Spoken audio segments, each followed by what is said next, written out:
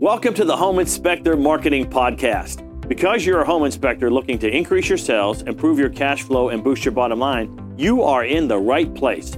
For additional training resources on how you can grow your home inspection business, go to microreturns.com right now. And now, here's the podcast. Hi, this is Mike Crow, and I run a home inspection business. In fact, I've run a couple of home inspection businesses. The true joy for me, though, has been helping literally thousands of home inspectors build really solid home inspection businesses as well. We can help a single-man operation be able to do over $300,000 a year, maybe all the way up to $400,000 a year as a single inspector operation. Even better for me is the 80-plus companies that we have helped be able to build million-dollar home inspection businesses. I would like to help you be able to do the same thing. Before we start going through Mike's book, we have a segment from a recent coaching call we think you will find very useful. Enjoy the discussion on 10 things learned from building a business.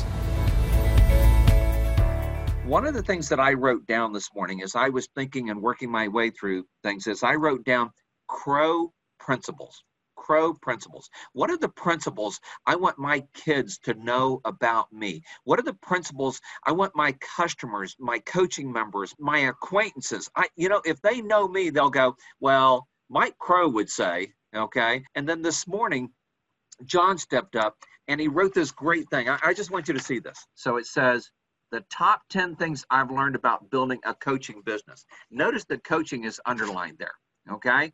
Because what I want you to be able to understand is, I want you to be able to understand that you can replace the word coaching here with anything, okay? So what have I learned about building a speaking business? What have I learned about building an inspection business? If I were still doing 3 days of secrets revealed, this would be one of the big secrets that I would reveal in February. I'm going to go through this. And John, I want you to be able to give some input. So feel free to unmute and give some input here. Do you have the list in front of you, John?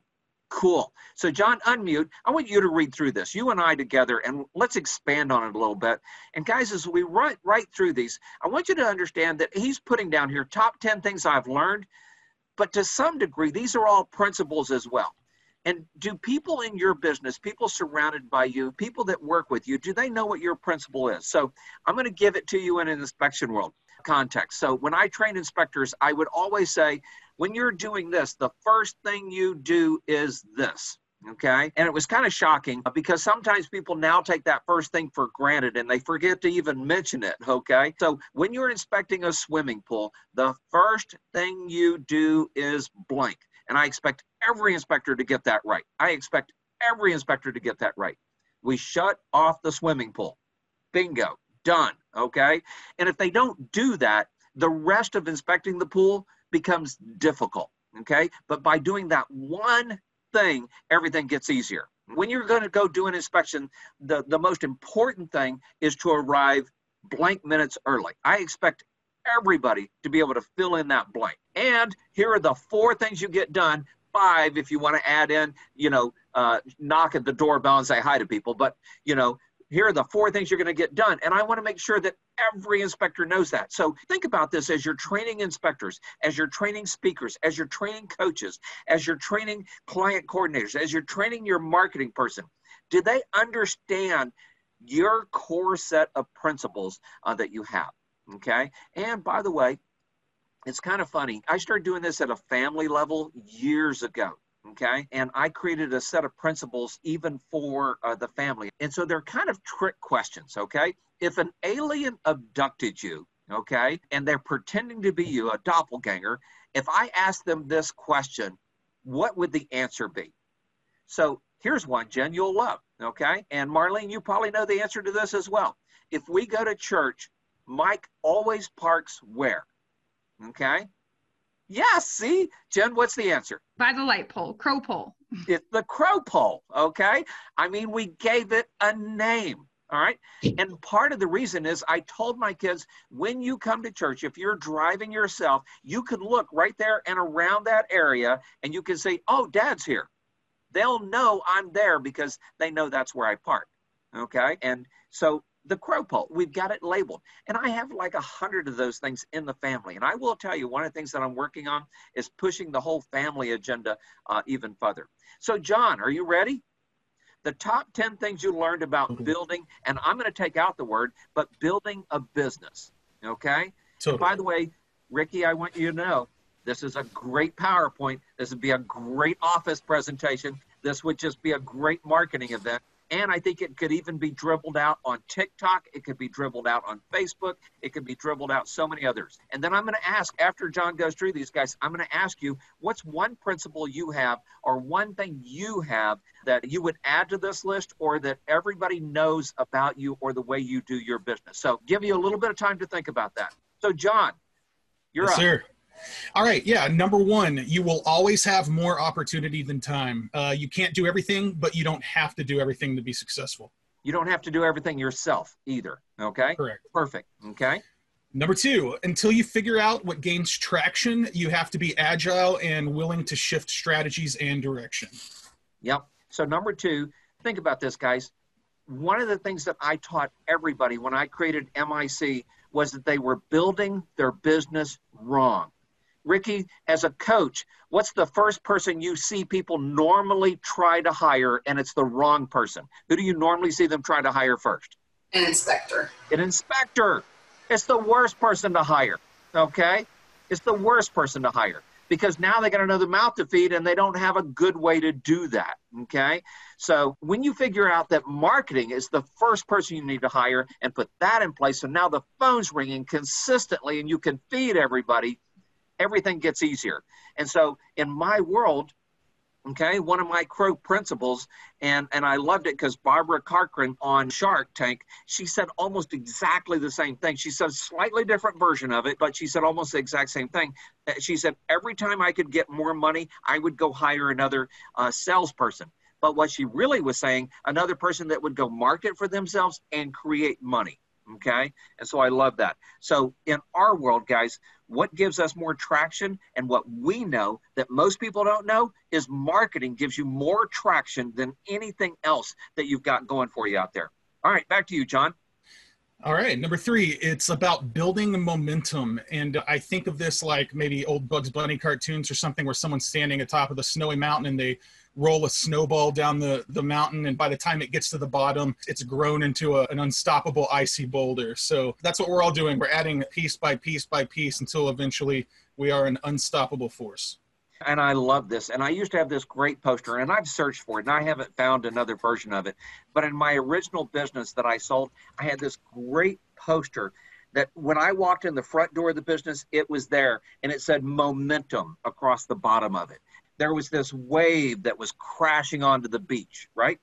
Go ahead. Try to stand and stop a wave from the ocean crashing onto the beach, okay? I mean, you could do it with a lot of work, okay? But stopping that kind of momentum is almost impossible. And I want you to know, one of the greatest things I realized at some point was me and my dad actually looked at each other at some point and said, you know, we would have to like really work at killing this business because it has so much momentum. And don't ever forget the power of momentum. The power of momentum will allow you to be able to do things that most people never think about. So for instance, you guys probably know this, but maybe you don't. This week's my birthday. And so Thursday, the 17th, I am flying to Disney World with Jonathan, my oldest son. Okay. And we are spending a week at Disney. So I'm leaving on Thursday and we come back on Wednesday because that's all the time he could scratch off. Otherwise, we'd probably be staying 10 days or something. Okay. But the momentum that both Jonathan has made with TexInspect and that I have made allows us to be able to walk away for a week and not even blink. Okay. Maybe I'll take some phone calls. Maybe I'll make some phone calls. Will I check the numbers? Probably every morning. Okay. But I don't have to. Okay, because there's so much momentum that we have put into the business. Shauna, this is exactly where you and Stan are. You guys have so much momentum. It allows you to be able to do so much extra stuff and work towards there. All right, John, back to you. Number four, prioritize by tasks or projects that are easiest to execute that will also have the most impact, and finish them to completion. One finished stackable is way easier to leverage and more effective to leverage than a dozen incomplete systems. Yep. And don't get me wrong, guys. I have 4, 5, 6 things working all at the same time. But every now and then I go, let's finish this one because this one will mean so much to us down the road. But I will tell you, most people, the most important people, the most successful people I know still write lists of what they're getting done. Okay. They prioritize what they're getting done. And so I have in this book here, a little notebook, all kinds of little priority list of, oh, what am I going to get done today? Okay. Do I get it all done every day? Hardly ever. Okay. But I do get some of it done every single day. And I will tell you, one of the things I tell to Jen all the time is that, each day we look back at the end of the day, what's one thing we got done today that moves us closer to our goal? Back to you, John. All right, number 5, the next big thing that you're doing or working on that you think will make or break you will never actually make or break you.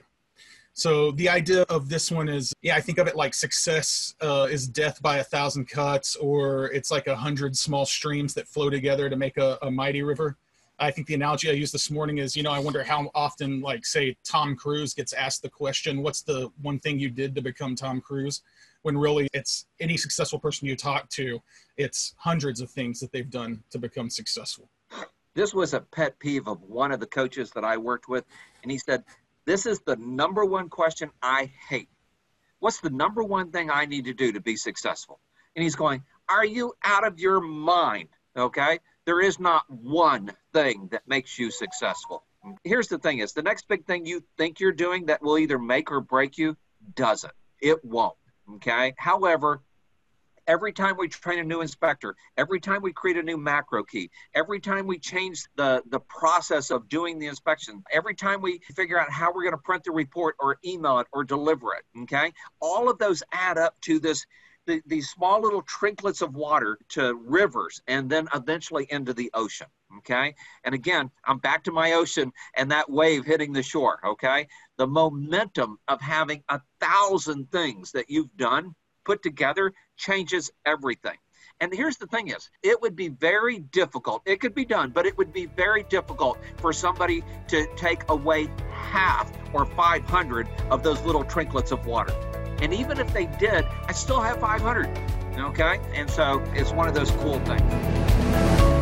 Be sure to listen to the next episode to hear the other 5 things learned while building a business. And, as Mike always says, be successful and be around those that are successful, because the more money you make, the more people you can help.